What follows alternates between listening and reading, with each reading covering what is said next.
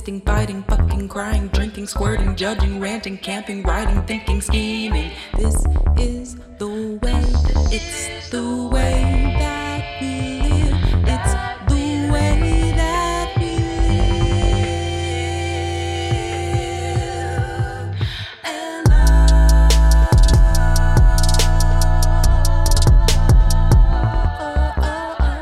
Hi, I'm Drew. And I'm Annalisa. And I'm Reese. And this is To Ellen Back. Oh, wait. When do I... Generation Q edition. Oh, no. Is it because you both were thinking about singing it and then you didn't commit to singing it? Because that was in my head. I had that thought. Okay. I do have bottoms up stuck in my head, but we can talk about that shortly.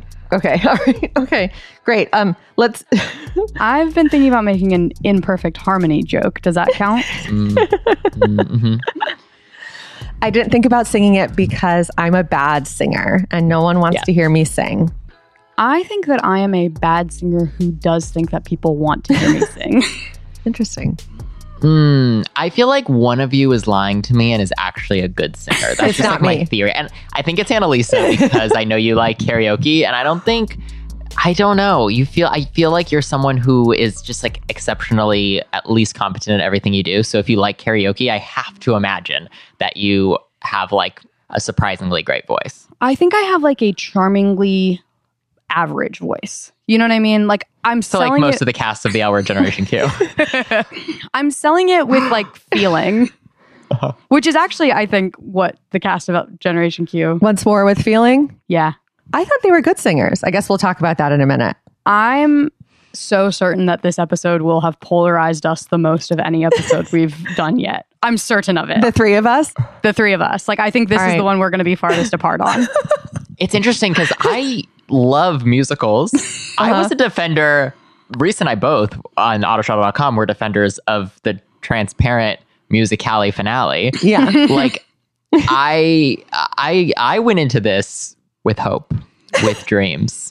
To quote another famous lesbian musical, don't shit on my dreams. It's just my fantasy of what will probably be, but it won't be.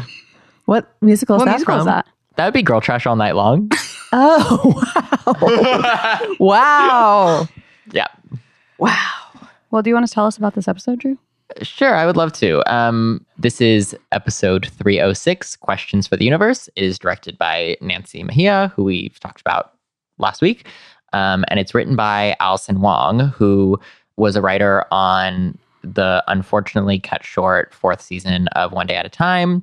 And this is her first season writing for Gen Q. And then coming up soon, wrote on Grease Rise of the Pink Ladies, which I'm so excited about because I love Grease. And also I love the showrunner of that, Annabelle Oakes. She's like one of my favorite people in the industry. So very excited for Grease Rise of the Pink Ladies, another musical television program. That one's going to be a musical? Yeah, That's fun. it's Grease. Sure. And Grease is Is the word. Nice, guys. Yeah. Should we get into the episode? We should.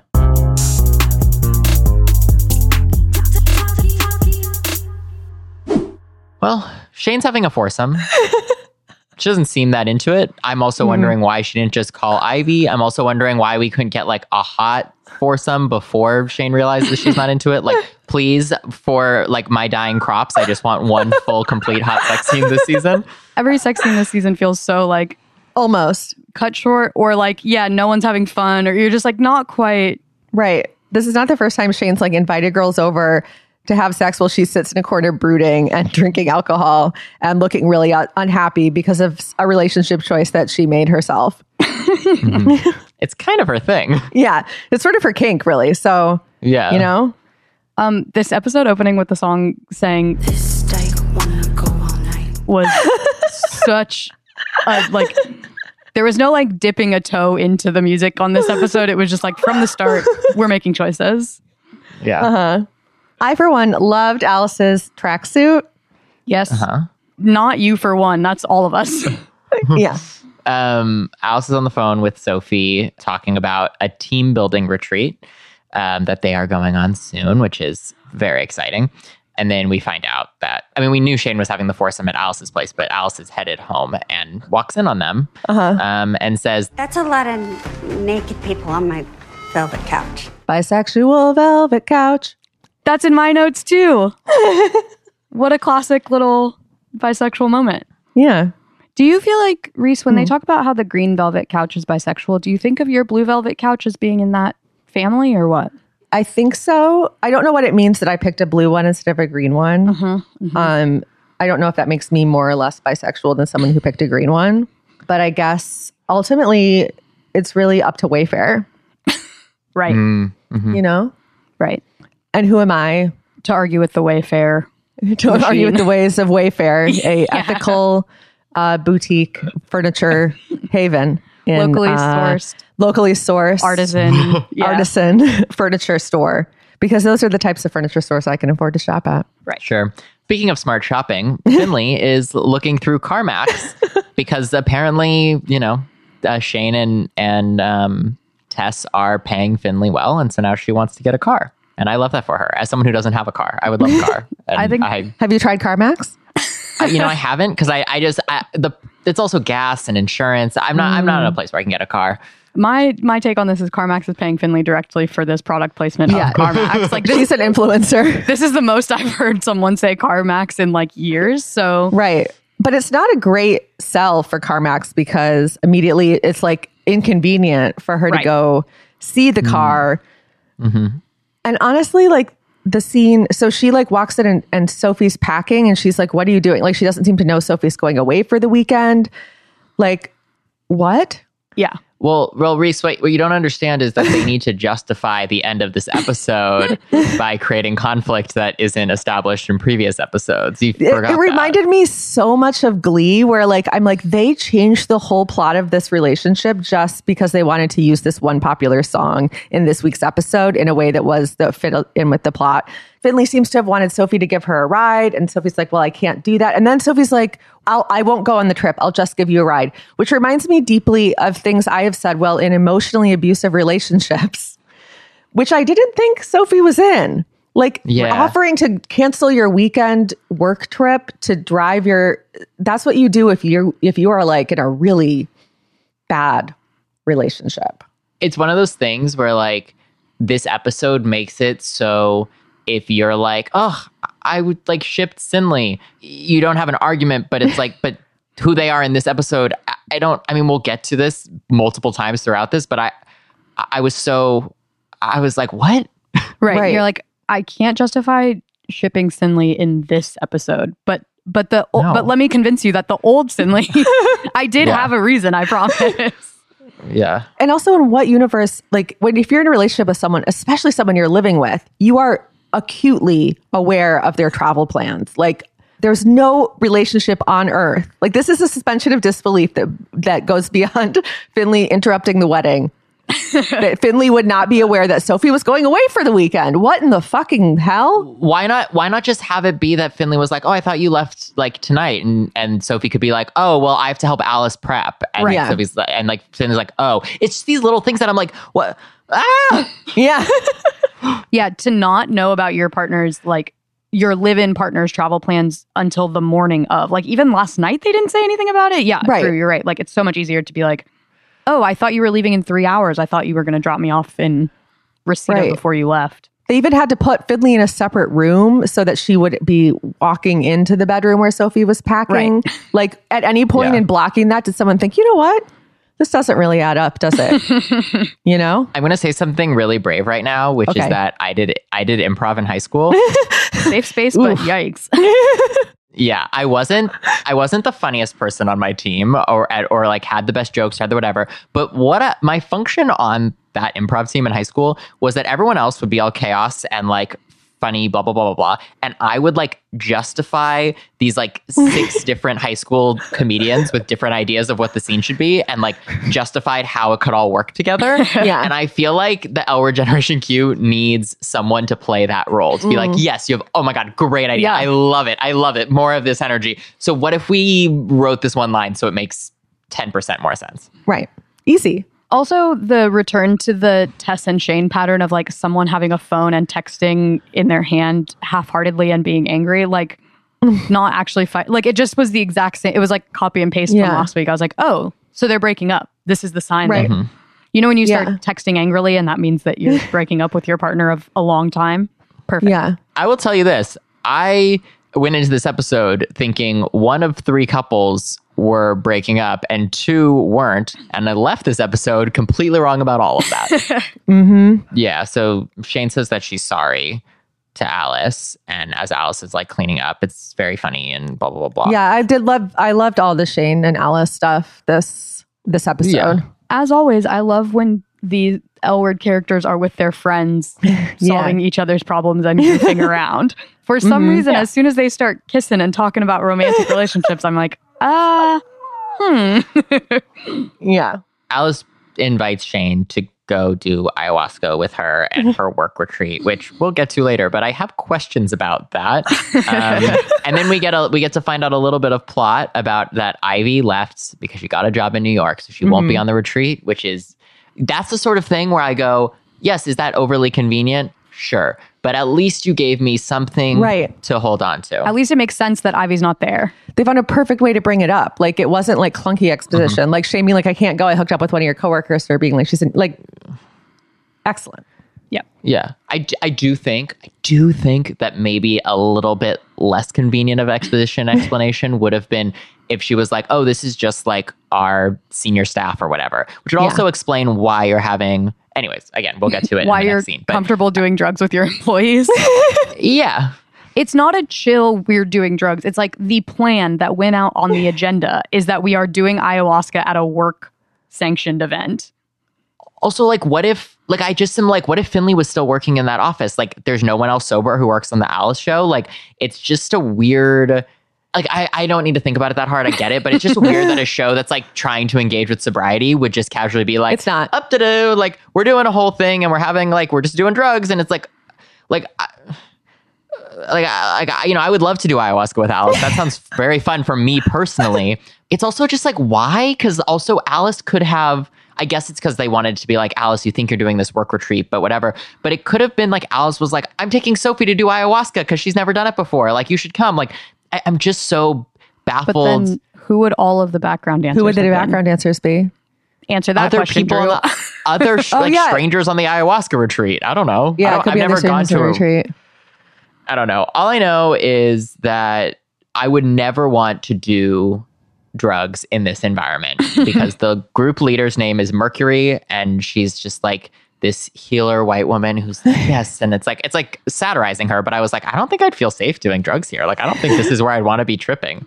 I love that when they were getting off the bus and getting their like juices and spritz and stuff, like the way Shane was acting was completely like original series Shane, like her walk and even her outfit. Like, I was just like, I miss this sort of like low key like burnout Shane just feels like such a richer character to me, I guess. Yeah. You know, and like her putting her arm around Sophie and be like, do it for the drugs. I'm just like, yeah, I already know this person. And all of the dialogue, like I love the 3 of them together because they're 3 such strong actors and strong characters. And like, so I don't know. I really enjoyed it. All that stuff. At some point in my notes right here, I wrote, wait, so Taylor is really gone. So one of those lines of dialogue must have convinced me like, oh, I was totally off. They all are told to write down their intentions. Alice says, will I ever find the one? Shane says, why do I blow shit up? And Sophie says, is Finley right for me? A question that she didn't seem to be asking until this episode. I can answer it. Yes. Listen to us. Yes. Listen to us. Then Shane says, oh, please don't let this turn into a musical. Which I will be screen capping and including on the Instagram post. They did that for us. Yeah, we got our first number. Have a nice trip. Yeah, I just wrote "have a nice trip" in quotes. It did have really strong, transparent musicale finale vibes, but unfortunately, I loved it. Me too. Wow, I loved it. Wow. Here's one thing about me. As soon as people are singing and doing a little dancey dance on their screen, on my screen for me, I'm sold. Yes. That's enough for me. Bless it. I am famously a Grey's Anatomy musical episode apologist, and they don't even dance in that. They're just singing pop songs. Love it. I love it. Okay. I'm just gonna say I'm gonna try to not be too much of a Scrooge, but I really did think that like this might be my least favorite episode of the L Word generation. Oh my God. Except for the Finley Sophie stuff, which I obviously am deeply upset about. I loved it. Me too. I'm so happy for you both, and I'm happy for listeners who agree. This is the reason why I was frustrated with it primarily, because I don't need it to be like great, right? The songs are so generic, and when I think about what I would want from an L Word musical, it's to have like a few like fun musical theater songs that I can listen to that have to do with lesbians. And none of this, like I think about something like The Prom, right? Which I was a defender of, which, you know, like I enjoyed judge me for that. But like again, literally like Anna said, singing and dancing for me on my TV. I'm here for it. I'm in. But like, note to self, don't be gay in Indiana. Like that song is like so good because you have this like thing where you're like, oh right, this is a gay musical. And so to have an L Word musical where the songs like are literally, the hooks are like, have a nice trip, like you're the one, like I need to choose myself, like these platitudes. It's the same issue I had in the last episode with like the Shane Tess fight scenes where I'm just like, give me something beyond where I couldn't take this song and put it on any other show on television. Well, Bottoms Up is kind of gay if you think about it. I guess so. Like, yeah, sure. But like, I don't know. I was so underwhelmed by like none of these songs I want to listen to. Sure. And it just feels like what a missed opportunity. Like I just like think about 4 seasons of Crazy Ex-Girlfriend, like where oh God, what a good show. Yeah, I mean, had at least one song that I like listened to for pleasure on Spotify. And like sometimes there'd be like 3 songs episode. And like not everyone's Rachel Bloom, but it just feels like if you're gonna do a musical episode, why not? Like I still have songs from the Transparent Musicality finale stuck in my head. Like there is not a single song in this episode. There's some songs that are better than others, and there's some scenes that in the context of watching it, I was like, yeah, sure, this is like totally fine or good or whatever. But like, I just was so baffled by the decision to write original music if it's not going to feel original. And so then why not just give us like a fucking jukebox musical with like gay recent songs? Like, let's have Sophie sing Becky's So Hot. Right. Sure. Whatever. Like have Fletcher songs, have Kehlani songs, like have songs with people who aren't on the show. Like, but just, I don't know. So that's my thing. We can now move forward. And I want to validate that quibble. Yeah, and you say are that right. You're not wrong. And now I would like us to move forward on my feelings. Great. No, I'm just kidding. But you're not wrong. Yeah, they're not super original. The one thing, or like they're not super exciting, but I felt like even from the jump that I wrote in my notes, like Leisha Haley, especially in the like Other Side song, is so committed that I was just like, I'm in. Her facial expressions, like she's selling it so much that I was like, great. And like, yeah, will I remember words to these songs later? No. Will I remember like Leisha Haley getting lifted over the head of a bunch of background people like spinning in a circle? I might. I do right now. Yeah. Yeah. I guess I'm being very musical, like very music focused and not enough dance focused and character focused. Or like L Word focused. This is like the house music come to life, you know? It's like it's the soundtrack, like, you know, being danced to, which I don't know. But they could have danced to I Want to Dyke All Night, I guess. Right. You're right. You're 100% correct. But it could have been better. Yes. Like, it doesn't even need to be like Fletcher songs. Like, get some, I mean, that's not Shane and Alice's reference points. Like, imagine if they were doing like slightly altered parodies of like Indigo Girls songs or like, you know. Well, you know who writes songs isn't Leisha Haley? Yeah. Okay, well, we're going to get to that. Well, I'll save that for later. But let's move forward into Shane's little sailor ditty. Okay.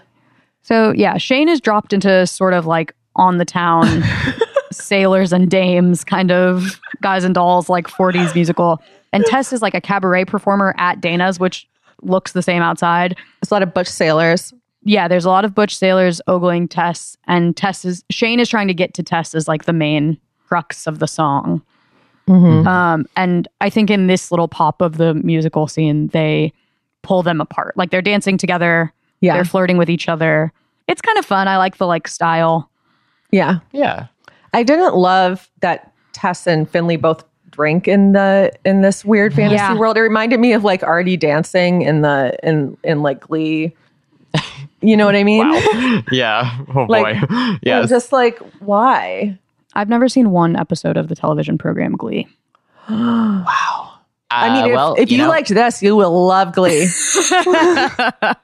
You would love Glee. Like, not to like, I mean, I loved Glee, so I'm not insulting you. Like, I watched all 6 seasons in the pandemic, as some of you know, because of my thread that still sometimes goes viral. And I'm like, okay, I didn't know things about Lea Michele when I was like, also, it was a pandemic and I was very alone and wasn't having sex with anyone. Like, I don't love that there's a bunch of thirst tweets about Lea Michele on the internet. Yeah, but if you deleted them, you'd ruin the thread. Right, exactly. So I'm keeping it. But just know that, check the dates. Check the dates.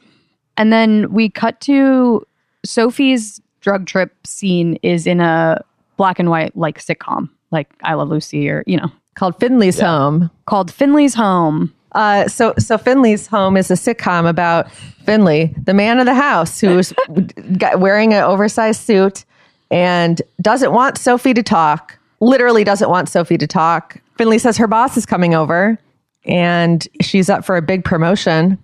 And she would like it if Sophie did not speak for the duration of the meal, because then Sophie will say something stupid, I guess. Mm-hmm. And the audience loves it. They love her silencing Sophie because it's the 50s. And that's what you did in the 50s. You took Valium and you silenced your wives. I did like that they used that, like Micah and Maribel are like the boss and boss's wife to like get them into it. Because I was a little bit like, are we just not going to have these characters? And so I liked the way that they thought that through. And then we get to, honestly, my favorite part of the episode, which is Danny as old-timey TV director. Yeah, Danny has this whole like Dorothy Arzner energy, and I'm just was like, she's in like a Katharine Hepburn type of like oversized boxy suit kind of look. Yeah. And this is, Drew, not to step on your toes because I think this is your specific brand of horniness, but this did do a lot for me also. I was like, this is good. Yeah, it was incredible. And I think the idea here is that Danny, they feel like it's a metaphor, like Danny's still sort of pulling the strings in the background of Sophie's life in some way, or like he still has an impact on it. So like, is this like Finley calls cut, like has the scene cut? Yeah. Because she thinks Sophie's doing a bad job. There's like a really funny aside with Micah and Maribel here. I had lines that were stepped on. I need more motivation to walk to the door. It was like a cute little aside. And then this segment ends with Finley kissing Danny, which is the only time we're probably ever going to see that. Except for on the promo posters. Don't they kiss in that? Yeah. Oh, yeah. And Sophie is astounded by this turn of events. As was I. That Finley is sleeping with the director. Problematic. But it's the 50s. And this is what you did in the 50s. Have either of you done ayahuasca? No. I haven't either. Well, if you've done ayahuasca, let us know. Do you pick a genre of media and then have a fantasy in it? Just curious. I would love it if we did. I would love to be in like a 2000s rom-com. Ooh. Yeah, I was thinking like 90s rom-com. That's just the plot of like, isn't it romantic though, isn't it? She like bumps her head. Yeah, I guess so. I want to be in like a gritty 90s indie about girls who are bad. Ooh. Do you want to be in All Over Me? That's fun. I want to be in All Over Me, yes. Speaking of Leisha Haley singing. Yeah, Alice's Fantasy World is a game show called Name That Flaw, and the drag queen Eureka is the host. This is progress. They hired a real drag queen. Yeah, look at that. In the original series, they didn't. I do know this. They go through all the exes. Tom, Alice says his flaw is too conventional, wanted to get married too fast. Taylor didn't like me enough. Nat. Gigi. The answer is Gigi. The answer is always Gigi. What? Which seems the opposite of a problem. When they said the answer is always Gigi, I wrote in my notes, so true, and I wish the show felt the same way. Like, I think the answer to everything on this show would be Gigi. Right. And yet. That's also not why they broke up. But sometimes I'm like, is this just supposed to be a joke, or did everyone forget? I don't know. Yeah, I truly don't know. And then I don't remember what Chris Renfro's character's name is. Daddy-us? Yeah, no. Teddy? Yeah, Teddy, which is confirmed that their character uses they, them pronouns, which is cool. And Alice just says Coachella, which I guess is funny if I laugh. You're like, 40. Were you going to say over 40? Yeah, I was going to say over 40. That's a grown-up joke. Yeah, I laughed. Gretchen laughed. I love that for you both. And then it's like, oh, it's the last person. And I was like, oh, it's going to be Dana. And then it wasn't. It was Alice, but fear not, because we'll get there. And then Alice is like, oh, like I have to ask the audience. And someone in the audience is like, you think you're better than everyone. And Alice is like, whoa. They start yelling her flaws at her so fast that I know that she's trapped in a dream of her brain's own making, but I would have exited the room like immediate. The quickness with which the first person says something, I'd have been like, I'm out. I can't do this. That absolutely is what would happen to me if I took this drug, is I would be in a room with people shouting my flaws at me. And I'd be like, I already know. I know I have a lot of flaws. Alice lands on you push people away. And then Eureka's like, you win. And then it's like, you have your perfect life and you have your perfect partner. And the dream partner is Dana. And it's actually Dana. And that's so Dana. Wonderful. Oh, she wins a bunch of bedroom sets too. Right. Which I loved the set. I did really like the set. And even while they're like going through their scenes, there's those little signs like on the Price is Right that say like vintage dresser or whatever. I loved. I thought it was so fun. Yeah. I have beef with Showtime's website, which showed me a preview of Alice and Dana before I hit play. Like, oh, the press website? Yeah, the press website where you pressed play, like showed Alice and Dana, and I didn't know that this was happening. And I was like, is that what I think it is? And then when it started, I was like, I'm going to see what I think it was. They only released like 3 stills from this episode on their press website, whereas normally by this time they've released at least 10. So I was like, Dana's got to be in this episode. Something's afoot. Something is off here. You know what I mean? Your L-word detective skills were tingling. Yeah, exactly. That show doesn't get anything past you, Reese. I guess. Well...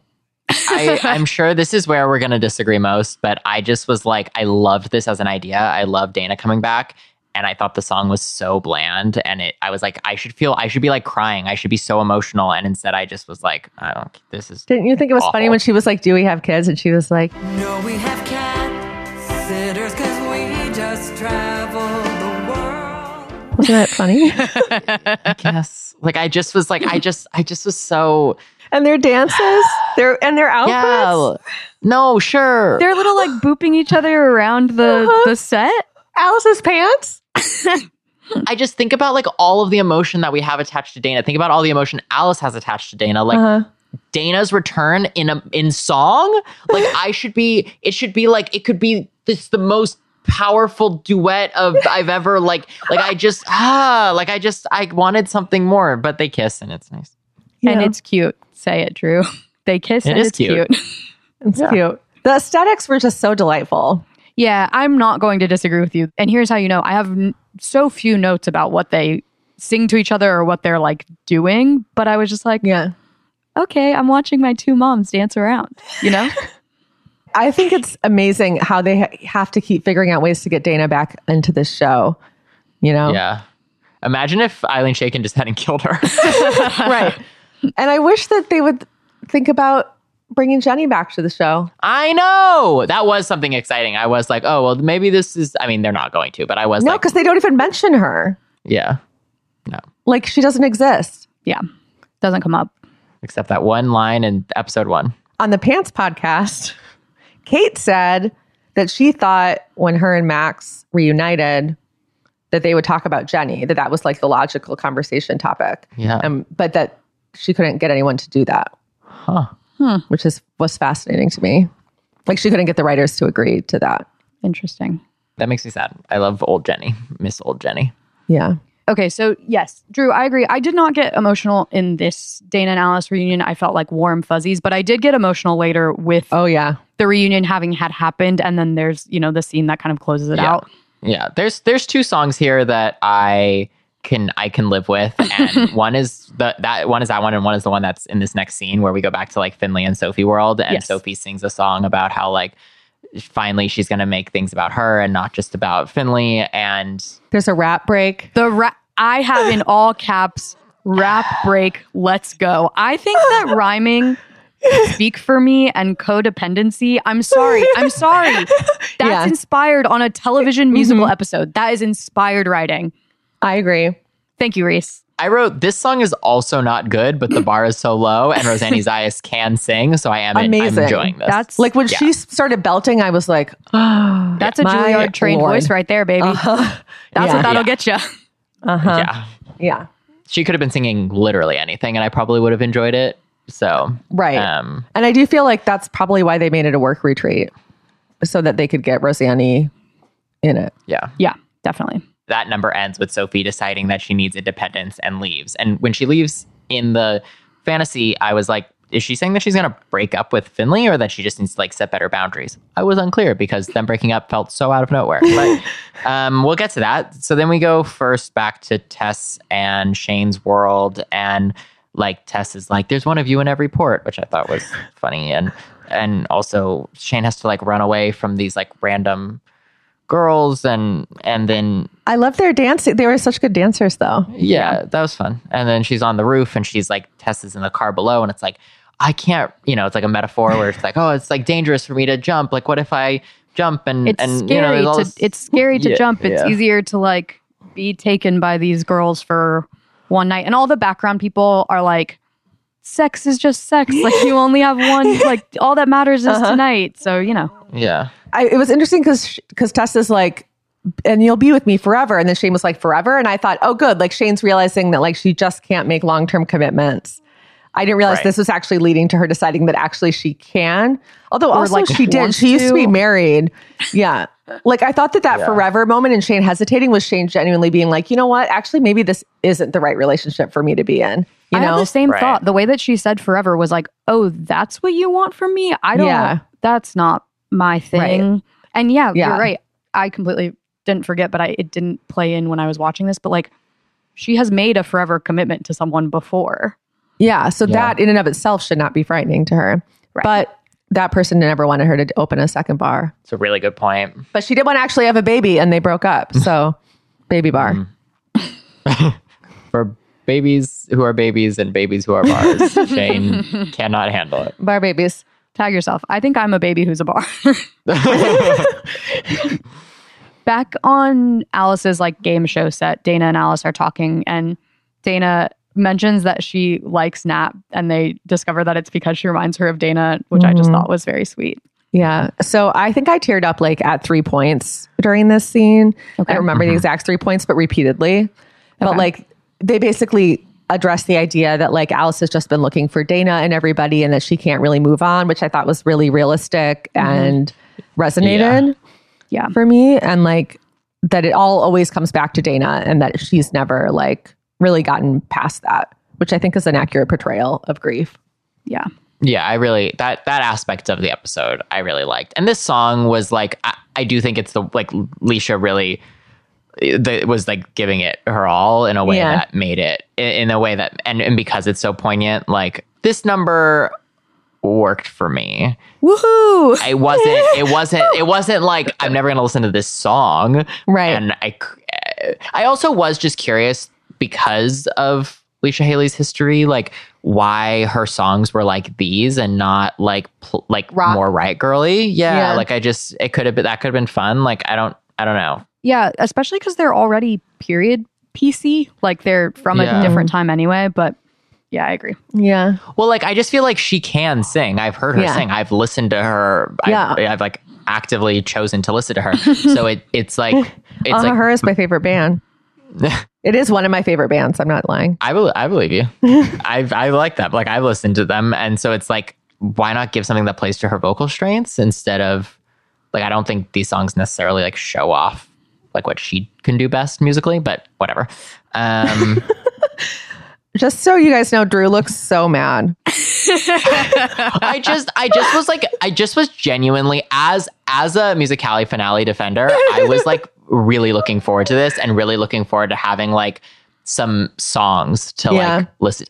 I just like we listened to those songs for weeks afterwards. Yeah, like a couple songs in the prom and the whole Fun Home soundtrack. Like what else do we have? Like there aren't that many. I mean, I wrote a piece about all the lesbian movie musicals, and like there aren't that many, and it's like there's that one song, Old Fashioned Lesbian Love Story from Wild Party. That one gets solo play for me. I will just put that on. Yeah. 100%. Same. So at the end, basically, Alice is like, is this the thing? Like, you're the one. And at this point, Gretchen was like, oh, actually, before we started watching the episode, and I was like, I think Dana's going to be in it. I know, as soon as Alice wrote who's the one on the paper, Gretchen was like, Dana's going to show up and Alice is going to ask her if she's the one. And then Dana is going to say, no, I'm not the one. It's someone else. And that is, in fact, exactly what happens in this scene. Yeah. Yep. I do wish that Dana had said there are multiple ones, but I know that's not really that's not the party line of this season of Gen Q. It's sort of, it is like, it's weird to me to suggest that if someone, I mean, Alice and Dana weren't together when Dana died, but like, it is weird to me to suggest that someone being dead means that they weren't your one. It feels like... Right. I don't know. I just felt, again, it's a very easy line tweak to be like, there are multiple ones. Like there can be other ones, you know, like, whatever. Yeah. Or to be like, yes, I was the one, but I'm dead. So you're going to have to settle for someone else. Cause that's what grief is like too. You know? It's time to find someone who makes you happy in other ways like that. Yeah. Uh-huh. Yeah. Like I may have been the one, but there are other ones like that. What a nice line I just wrote. Cause I do think Dana was the one for Alice. Yeah, I agree. Right? You're not going to convince me. Like I'm happy with the conclusion that she reaches with who this person is ultimately, but like that person's your one. No, I don't buy that. But Alice asks if they know Dana, and Dana's like, In a way. and then Alice wakes up. Right. I did tear up during that conversation. I teared up hard during that conversation. And then Shane jumps off the roof. Right. And I was like, oh. And also wakes up. And then we get our final song, which is a reprise of the Trip song. And then reprise is a word that I read before I ever heard it out loud, and I always read it as reprise. I always thought it was reprise too. And I think it can be both actually. Oh, okay. Great. Oh, wow. Is that the two wrong? genders. I don't know. Yeah, reprise and reprise. And Alice, it was very funny to me. Alice was like, In a way, you knew her. and then looks at Shane and leans in to kiss her. And Shane leans back. Shane leans in. Shane goes for it. Shane really tries to play it off like, you were high, I'm not judging you. And I was like, I'm judging her. You leaned in. Yeah, she leaned in hard. I did think it was a little bit like, in a way, like Dana didn't know Shane in a way. Dana knew Shane. Dana knew Shane. Like directly. But whatever, it was adorable. Like I genuinely laughed, even though I'd already seen that moment in the preview. I knew that was coming, and I still was like, nobody on the pod nobody listening to this is going to be able to see it. But I was like shaking my head so fast, like no, like in a joyful, delighted way. And Lewis was sitting next to me. He was like, "What is going on over there?" I wish they'd fully kissed. I wish they had fully kissed just for fun. Just touch lips. Yeah. Just a little, try it. Just a little tongue. Let's do it. Danny and Finley kiss. Yeah. It's like spin her mouth. It's not a big deal. Right. Remember that opening of in season 5 episode of The L Word where they were like doing Lay Girls and they were trying like different pairings of potential. Yes. And so we got to see like Bet and Helena and like all these other weird combos, you know? Yes. Like we need that back. Yeah. Try some stuff. We're already in an episode of trying and seeing what sticks. So let's. I think Finley and Danny's kiss in that fantasy could have been a lot longer. I'm just saying. I agree. Yeah, I know. Like, was last year the COVID season or was this the COVID season? It's a really good point. Good question. Oh, and Sophie being like, I have to go find Finley right now. I'm like, who are you taking the bus, miss? Yeah, like you're on a retreat. What? What is your plan? How much time has passed? Like, what's going on? Okay, fine, sure. Like, who are you, Beth Porter? You can't leave the retreat early. Like, come on. I know. Is she going to walk to the bus stop and scream with a bunch of strangers who are in Battlestar Galactica? I did think it was really funny where Shane was like, and I have to find Tess. And Alice is like, I don't know how to get out of here. And one of them goes, just up, like stand. Yeah. That was all fun. Yeah. Oh, and Alice also tells Shane, like, I saw Dana and Shane's really happy. And I only wish that Shane could have said in return. And I saw Jenny. Yeah. That would be great. Can you imagine if Shane's storyline, instead of like it being Tess, it was Jenny? Yeah. And then, that'd be fascinating. Yeah. Like, that would be so interesting. Ugh. Yeah. Also, we could get confirmed from Jenny could be like, here's what happened. Tina killed me. Yeah. Tina killed me. Tina killed me. You have to help me. Tina pushed me off the balcony.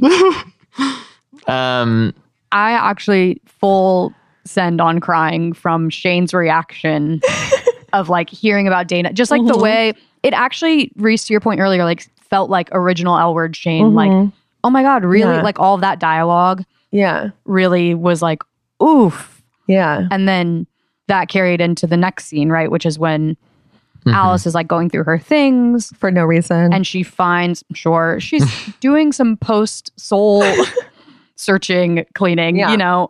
And she finds the You Are My Sunshine flower, like packed away in a box. And there is this emotionally manipulative cover of You Are My Sunshine coming in. And I'm sorry, I'm simple. I cried. They want to emotionally manipulate me. They got me. They did it. I felt like this was justified. Like, don't you have, I have a box like right up in the corner of my room that has like, it's like basically my sentimental box. It's like all my like little sentimental things. So the only thing is like, why is her book in there? But I was like, maybe it's the first copy that was printed. Like I can like, I haven't, as everyone probably knows, because they're probably really sad about it. I haven't written a book just by me. There hasn't been a book written just by me, but I've been in a lot of books and had like copies of them sent to me. Like I've been in lots of anthologies and stuff. And I swear to God, those copies show up fucking everywhere. They're everywhere. Yeah. Like that was like the most realistic part of the story for me, that somehow she had a random copy of her book in there. Great. I mean, yeah, it makes sense that after that she would like go through her box of like sentimental things. And yeah. And it makes sense that we cried. That flower. Yeah. Wow. I was like full like crying. Yeah. I was thinking about her in the hallway clutching the flower toy, which makes me cry every time still, even though I know it's the most emotionally manipulative thing this TV show has ever done to me. So brutal. Then Alice is like, oh, you like the one knows you in a way because Tom helped me like write this book and it's all about you and pushed me to write about you and be vulnerable. And so then Alice texts Tom, which I like Tom a lot. Tom has great like second, you know, like a second funny. One energy, you know, like I think like, oh, your like soulmate died tragically young. Like Tom's a great partner for life. Yeah, but I don't know. But he's not the one not buying. No. He's just the one who was available to be in the rest of the season. I see. Like that, and that bothered me acutely. He could be. But they never really sold us on it. Like right. The amount of time that Alice and Tom spent together, like most of it was all about Alice's, like, you know, having to come out as bisexual again and that whole thing. We didn't really see them like have a lot of passion. We talked about this earlier in this season of like, it didn't really feel like Alice's like sex scenes with Tom were like hot or were like that passionate or that she liked him that much or that like it's a weird. Yeah. It's a weird choice, but I'm excited that Donald Faison's going to come back. But again, that is another thing that would have been helped by just a slightly different line earlier, which is like, the person you spend your life with isn't always capital T-O, the one, or like the one can look like so many different things. Someone you're comfortable with, someone you're, you know, like there's all these different reasons for them that they could have sold me on it in one line. I'd believe that Leisha Haley's like, oh yeah, him. I agree. Also, like of the people who are alive in Alice's life, like Shane is the one. They shouldn't kiss. They shouldn't kiss, but like the one doesn't have to be romantic. Like, but this show has a very regressive, like outdated, very television approach to romance, which is that there's like, you know, you're meant to be with your ex, your soulmates. It's like Carrie and Big. Like it's just like a classic sort of. It's like a, you know, it's Ross and Rachel. Like it's this trope that I think is quite harmful, but we love on television and they're playing right into it. So it's like, okay. I think that the one should have been Helena. Remember when we were teased a Helena return to this series? Oh, yeah. Yeah. When they had it on IMDb that Rachel Shelley was going to be in an episode and then scrubbed it. I miss her. Making me look like a fool. Wow. One thing about Donald Faison, Autostraddle writer Christina Tucker, and my co-host for Wait, Is This a Date? Says that the Scrubs musical episode is the best musical episode in television history. I had never seen it, and I haven't seen the Buffy one because I only have seen the first 5 seasons of Buffy, and I only saw the first 2 seasons of Grey's Anatomy, so I haven't seen that. So I really am not well versed on musical episodes, but just passing that little piece of info along from Christina Tucker. Earlier when we were talking about musical episodes, I was going to say, I think potentially you have to have one musical episode that you go up really hard for. And all the other ones are kind of like, yeah, okay, those are musical episodes. And this is proving that, like Christina going that hard for the Scrubs one. Yeah. Yeah. Honestly, I thought the Transparent one was pretty Great. I really like the transparent one. Didn't we see it twice? Like, didn't we watch it on a screener and then we went and saw it at a live screening like a week later? Yeah, and I was so high at that live screening at the Wing, and Joey Soloway was there, and this is before I'd met them and worked for them, and they mentioned your essay. Post-show Q&A, they mentioned my essay about Transparent, and I was so stoned, and I just like... So was I. I think I just looked at you like... I was like, are we hallucinating? Yeah, like I was and then I was like, I need to get out of here. Like I can't talk to them right now. Like I need to like, and then I ran into them a bit later and have like since fully like worked for them on a show. But like, yeah, that was like such a funny moment. But I the word boundaries, I still in my head sing it like the show. Like anytime people are like talking about boundaries, like using that as like a buzzword, whatever, I always like sing it, which I'm not going to sing on this podcast, but you should look up the Boundaries song from the Transparent. Maybe you have the secret good voice. I really don't. Every time I'm on Sepulveda Boulevard, I think about the song Sepulveda Boulevard. There's a Transparent musical, like it's coming to the stage. It's coming to the Geffen. It's going to be at the Geffen. Next year. Yeah. It's in this season. Yeah. This upcoming season. They keep emailing me about it. And let me tell you, this L Word musical episode could not sustain a stage musical. Right. Well, I mean, again, it was clear they had pretty limited resources. They didn't have that many numbers. It was only a few cast members. Once more with feeling like every single character had, even the ones who couldn't sing, they found a way to make it work, you know? Yeah. And for like all of the drug trip themed set design, there isn't a lot of like musical theater design. Like they're not doing a huge production numbers. Like the production... Yeah. There is production in like the sets are different, you know, like they built stuff for this, but like they're not huge moving numbers or like, you know, they're basically on straight sets, like people singing out, which is great, but is different resources than something like Once More with Feeling or the Transparent one. Yeah, for sure. Then we have Sophie arrives back home. Finley got the car, is like, it's good that I do things by myself. It's good that we take space, like has gone through like her own journey of like, we need independence. And which is maybe the moment you would think that Sophie would be like, wow, we both went on the same journey. And instead she's like, nope. She's like, I'm not my full self when I'm with you. Okay. And then Sophie's just like, I end it. Like end it. Finley is surprised, and honestly, so am I. I get that like their relationship hasn't gone that well this season, but it's also like we've just only seen like the whole thing with Finley and Sophie was that Sophie was her full self with Finley in a way she couldn't be with Danny. Like that was the whole deal. Yes. And I also, but I think that this whole fucking thing is predicated on this absurd idea that Finley was away for 15 months. And they did not see each other or communicate regularly, but they were somehow still betrothed. Like when you're in your 20s, that long, that's like you're a completely different person. Right. Like the fact that they came back and like it did not seem like Sophie had done literally anything. And like so Finley's sober now, but and like it seems like is trying to learn more like mature ways of dealing with conflict and stuff like that. But like, you know, isn't always succeeding in that arena. But like, well, like what if Finley had come back and like Sophie had started dating someone else and then had moved on, but like Finley was back and then she had feelings for Finley and then they had to, you know, negotiate what was she going to do? Is she going to cheat on someone else with Finley? Like, is that, you know, what if Finley, I don't know, like, because this thing is, feels like Finley's first year of sobriety, but it isn't. Right. And also, I don't actually feel like the thesis of Sophie's like voice has been pushed aside or Sophie's needs have been ignored is really bears out. Like it feels like the thing that they did when they talked about Finley needing to get sober, where it was like, there is a version of this I buy.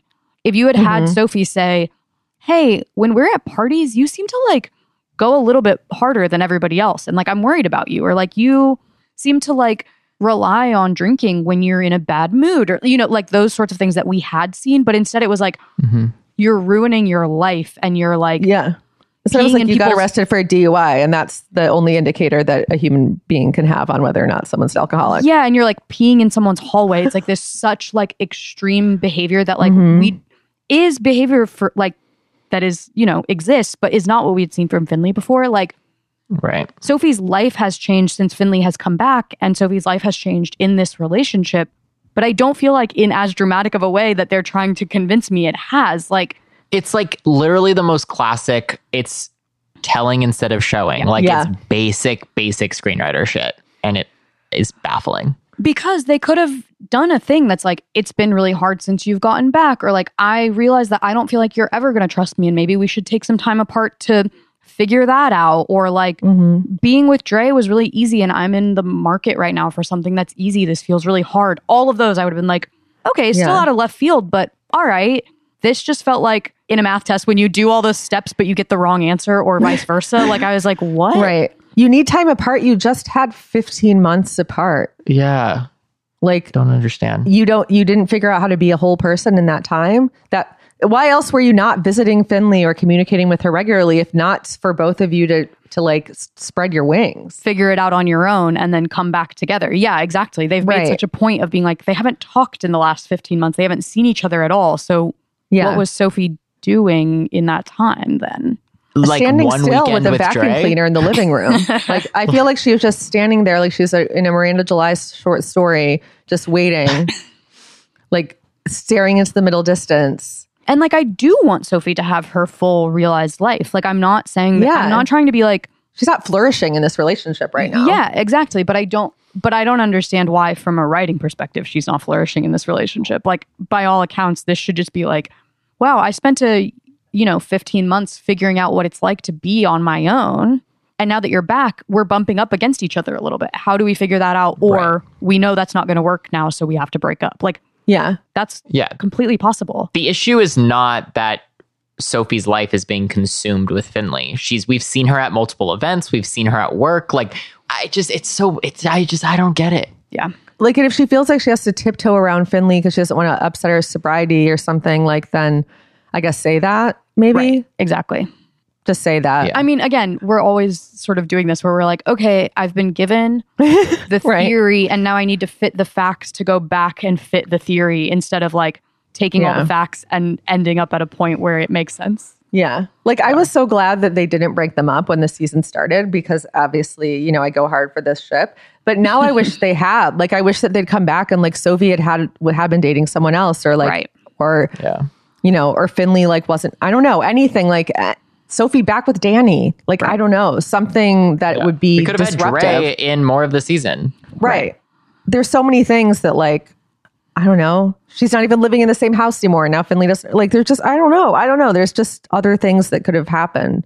And instead, like this whole like weird conflict about her sleeping with someone else where they were on a break that like, honestly has not been satisfying in any way. Right. At all. It didn't really make sense. And didn't even come up in the breakup. Right. And Sophie's lying to Finley about that. And now she's saying like, in her framing, like that is, I can't believe they spent this whole season just having them fight about Dre. Right. Yeah. Who I love. Also, like Dre's hot. We love Dre, but who's gonna have sex with Dre? Is it gonna be Danny? Is it gonna be Sophie? Right. Like Dre's coming back, right? Like Dre's gonna be around. Yeah. Okay. Probably for 2 episodes, like every other guest. Right. Why don't we, they're throuple. Let's do another throuple. Let's do Danny, Sophie, Dre. Finley can leave, I guess, because they don't want to do anything with her, or can be Shane. I don't know. Put in a couple of Tess and Shane. Let's just pair them off into throuples because the coupling isn't working out for this show. So yeah.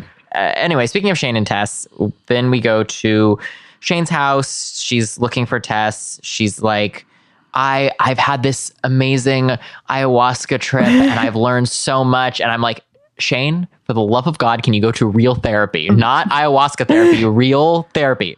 Tess walks out of that glass door in her gown with her eyes red like a war widow. Like, look at her. Yeah. Look at her face. How did Shane walk into the door and not think, oh my God, your mom just died? My notes literally say Shane goes home. And then the next one is, did her mom die? Like immediately. Yeah. Mm-hmm. Shane's really in her own world. I mean, Shane probably was like, she's crying because of the breakup. Like she's crying because of me, because I'm the center of the universe.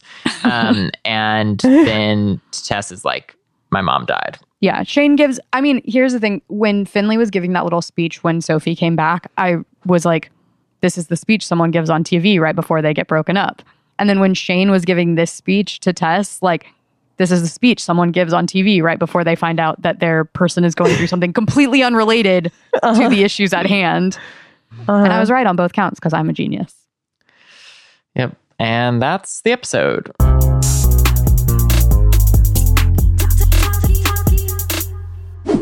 I can't believe that of all the couples to still be together at this point in the season, it's Shane and Tess. Like, I would have loved to see Allison Taylor. I would have loved to see, I don't know, Danny and Gigi.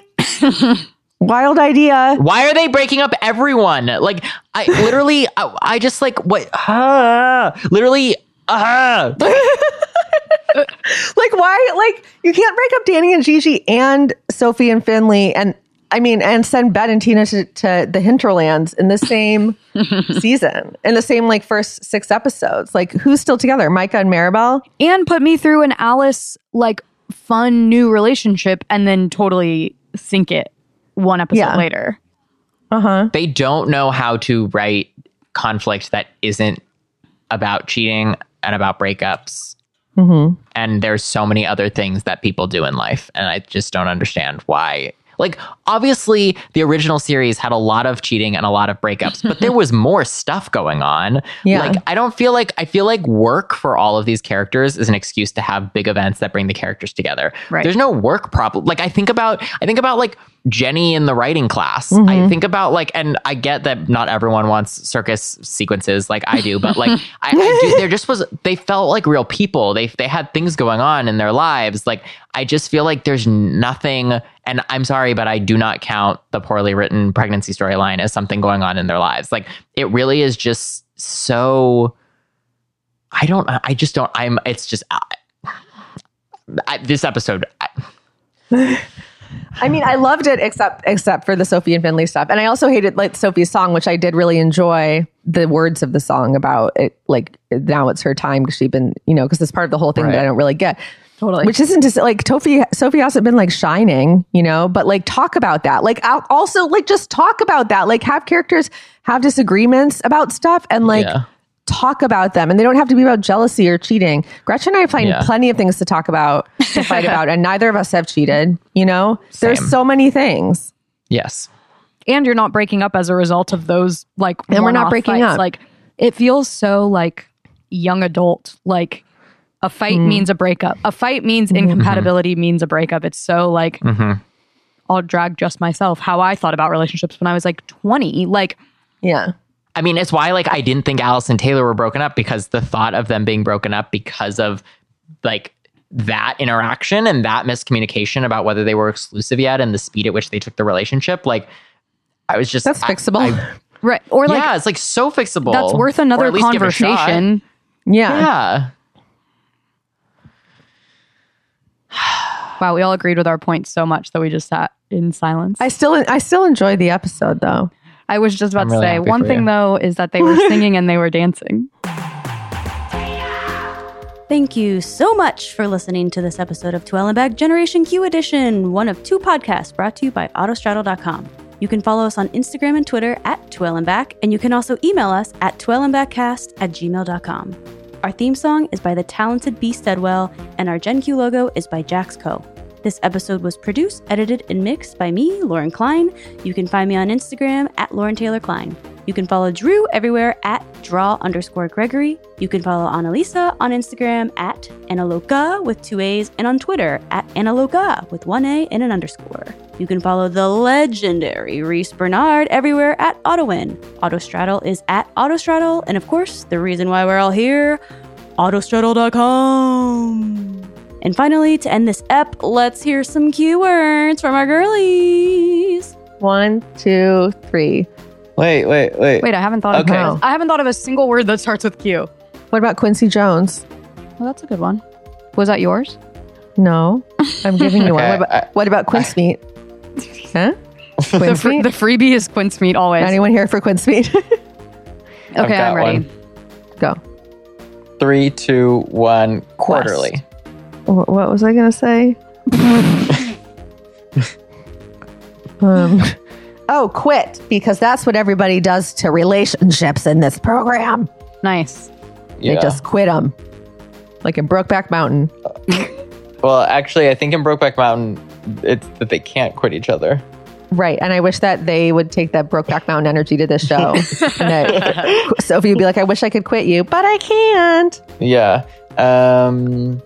I said quarterly because I listened to the entire Fun Home soundtrack and cry quarterly. Wow. Oh, I cried for Tessa's mom. I forgot to say that. Even though I don't care. Jamie Clayton was crying on screen, so it's like, I cried too. Yeah.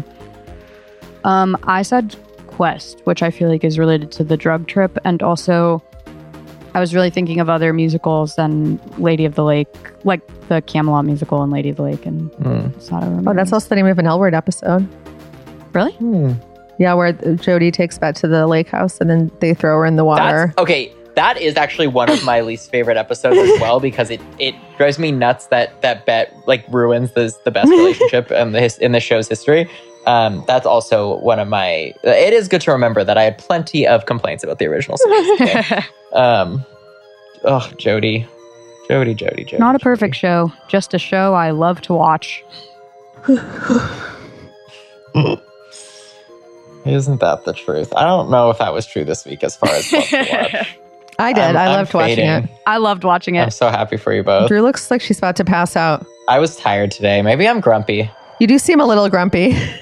Yeah, we're losing her. My birthday's in a few days, but when this episode comes out, the episode of the podcast, my birthday will be gone, and right now my birthday hasn't happened yet. So, I should be in a good mood because it's my birthday week. So true. Feel free to wish me a happy belated birthday when you listen to this podcast. Even just not like on my social media or anything, but just like in your heart. You can just think like, wow, it was Drew's birthday 2 days ago. Happy birthday, Drew. That's so cute. Thanks. All right. I love that for everyone in advance of them doing it. You'll feel it in LA. I'll feel it. All right. Okay, guys. Okay. Well, bye. Peace out. Ellie. Topping, laughing, moving, fisting, fighting, fucking, crying, drinking, squirting, judging, ranting, camping, writing, thinking, scheming. This is the way. It's the way.